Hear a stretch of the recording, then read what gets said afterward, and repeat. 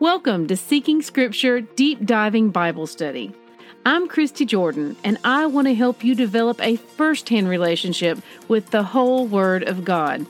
For links and graphics mentioned in my podcast, please visit the corresponding post on seekingscripture.com.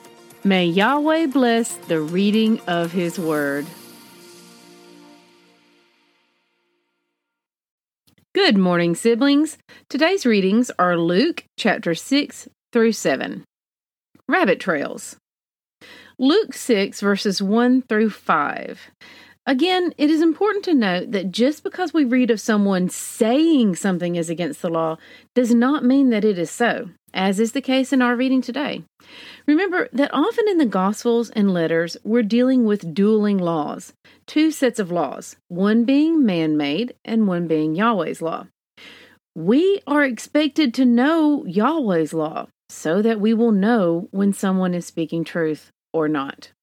Now, this used to be a given. But in a time in which so many believers are biblically illiterate, this expected wisdom has fallen to the wayside. As a result, legions of believers take the Pharisees' word over Yahweh's word when it comes to this passage, and then use that to accuse Messiah of breaking Sabbath. So we take the Pharisees' word over the Father's word, and then accuse Messiah of sinning. Wow. This is a clear case of not knowing or understanding the foundational scriptures of the Bible. Remember, a house is built foundation first. You cannot build a house by beginning with the attic. Luke 6:5, the Son of Man is Lord of the Sabbath. The Greek word used here is kurios, and it means someone who has ownership rights. Messiah was correcting their abuse of the Sabbath and teaching them how the Father views it.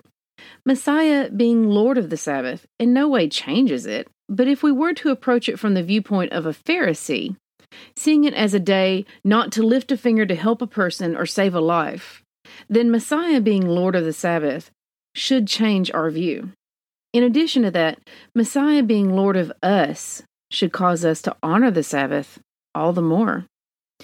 I've written an article on what it means to keep Sabbath and different ways folks do that, so click here if you'd like to read it. In the meantime, I want to encourage you with this. We do the best we can with what we know, and once we know better, we do better. Side note, I want to remind you that headings and titles of sections in our Bible were not part of the original manuscripts. I need to point this out as some headings can be misleading. Moving on, Luke 6:13 says, "And when day came, he called his disciples and chose from them 12, whom he named apostles." Did you catch that? Many people were following Messiah up until this point, and this is where he chose 12 from among the many. Now, this is a pattern of Yahweh, and we could spend days talking over how or why the 12 were chosen and how this can relate to us today. But I'm going to leave this one for you to seek out. Simon the Zealot. Most folks think this is merely describing Simon as a man who was very passionate for the faith. But zealot is actually a title that lets folks know which sect of Judaism Simon belonged to. We've talked about the main three sects of Judaism at this time: Pharisees, Sadducees, and Essenes. I'm totally an Essene in this world. If you read my notes on that, you'll know what I mean. But we haven't discussed the fourth sect, the Zealots. So today, I'm going to briefly discuss this group. The Zealots were Jews, but they did not follow the religious leaders of their time. They were known as very aggressive and militaristic in their views, and their primary goal was to rebel against Roman rule. They were so passionate for this cause that a smaller group of Zealots earned the nickname Dagger Men, because they would carry hidden daggers under their clothes and kill those Jews who openly opposed their call for war against Rome. Now, some ancient documents state that they even destroyed decades of food storage once Jerusalem was besieged in order to drive their Jewish brethren to desperation so that they would fight the Romans. So when the text refers to Simon as a zealot, we're actually given a lot more information here than we realize. Luke 16 tells us all the people were trying to touch him because healing power, that's in brackets healing, was coming from him and healing them all.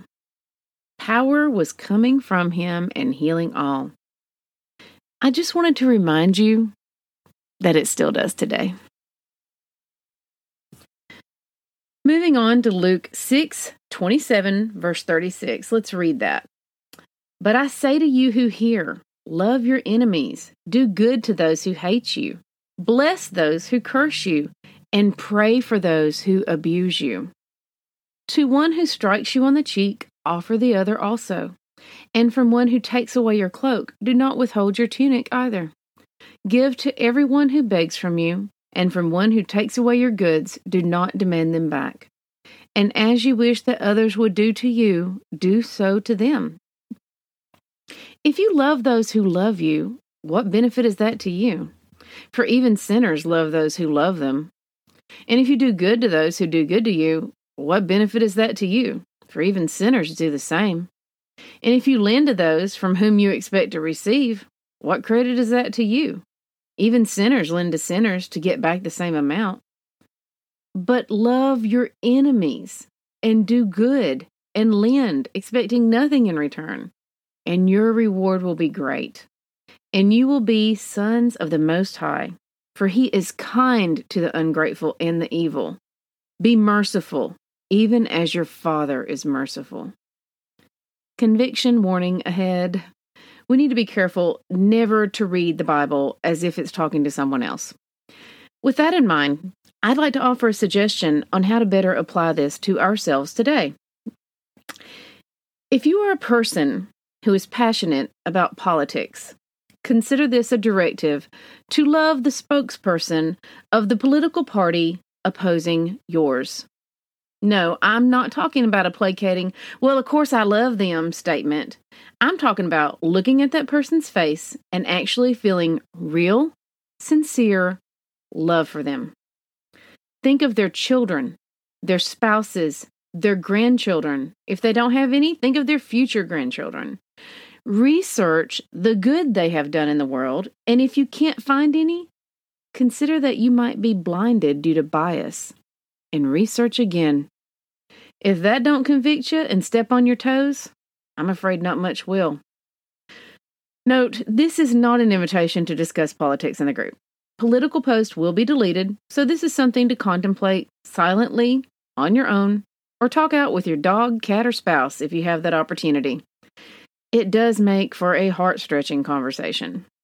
This is also not a political statement of any kind on my part, nor is it an endorsement or condemnation of any political party. This is something I personally struggle mightily with, as I am deeply grieved in my spirit at the manner in which politics has caused us to leave the fruits of the Spirit and cling to the fruits of the flesh. Remember, Yahweh loves us just the way we are, but He loves us too much to let us stay that way. My close friends know how I struggle with this, and I am deeply appreciative of them avoiding this topic with me. We spend all our time talking about the Word and how good the Father is instead. After all, at the end of the day, I only hold secondary citizenship here. I'm not of this world. I'm just someone who has to tread water in this pool until the lifeguard comes back and opens up the party room. Mark 6, verses 35 through 38. Those of you who have been with me a while know that I take seriously the Father's wisdom to be prudent when it comes to preparing for the future. As part of that, I actively prepare, store away food for long term, and try to make the most of our resources. Of course, I have some amount of long-term food storage that consists of cases of number 10 cans of dehydrated or freeze-dried foods. Over the years, I've purchased these from several different sources, and I include them in part of my regular food rotation. Most cans, when opened, yield a half or 3/4 of a can. This is understandable as the food settles over time and travel. There is one source which, whenever I open the cans, the food is usually within 1 inch of the top. It is as if they fill the can, shake it a bit to let it settle, fill it some more, shake it some more, and fill it again before sealing. Now, the crazy thing is, this source charges less than half of what everyone else charges for the same items. And this is exactly what comes to mind when I read the following passage in Luke 6, verses 37 through 38. Judge not, and you will not be judged. Condemn not, and you will not be condemned. Forgive, and you will be forgiven. Give, and it will be given to you. Good measure, pressed down, shaken together, running over, will be put into your lap. For with the measure you use, it will be measured back to you. Those cans of food I have can easily represent grace. The world's version of grace charges us twice as much and gives us just enough to get by. Never, ever enough. It is fleeting. Yahweh's grace is packed down, shaken, filled up again, and He offers free refills to those who are seeking to follow Him too. We do rely on that grace. But as quick as we are to ask for it from Him, we need to be just as quick to give it to others. Remember, we can't know where anyone is on their walk. They could be a freshly planted seed, a newly surfaced sprout, or a tree about to bear fruit. Only the Father knows what stage they're in. If we treat others in a manner in line with the fruits of the Spirit, we are sure to leave them better than when we found them. Now, the world would have us treat others in line with the fruits of the flesh, and to succumb to that is to risk poisoning the work of our Father. Luke 6, verses 43 through 45. Challenge time. I haven't issued a challenge in a while, so today is your day. These verses are vital for self-inventory, which I think every believer should do daily. And so I want to challenge you to write these verses down on a card or piece of paper and tuck it into your Bible to reference whenever possible. If you take this challenge, please post a photo of your writing in the group comments. Mine is pictured below. How do we build our house on the rock? Luke 6, verses 46 through 49 tells us, "Why do you call me Lord, Lord, and not do what I tell you? Everyone who comes to me and hears my words and does them, I will show you what he is like. He is like a man building a house, who dug deep and laid the foundation on rock. And when a flood arose, the stream broke against the house and could not shake it, because it had been well built. But the one who hears and does not do them is like a man who built a house on the ground without a foundation. When the stream broke against it, immediately it fell, and the ruin of that house was great." May we be hearers and doers of the word today. We've covered much of what is shared in chapter 7 of Luke already, and I leave you to the wonderful parable shared by Messiah in Luke 7:41 through 50.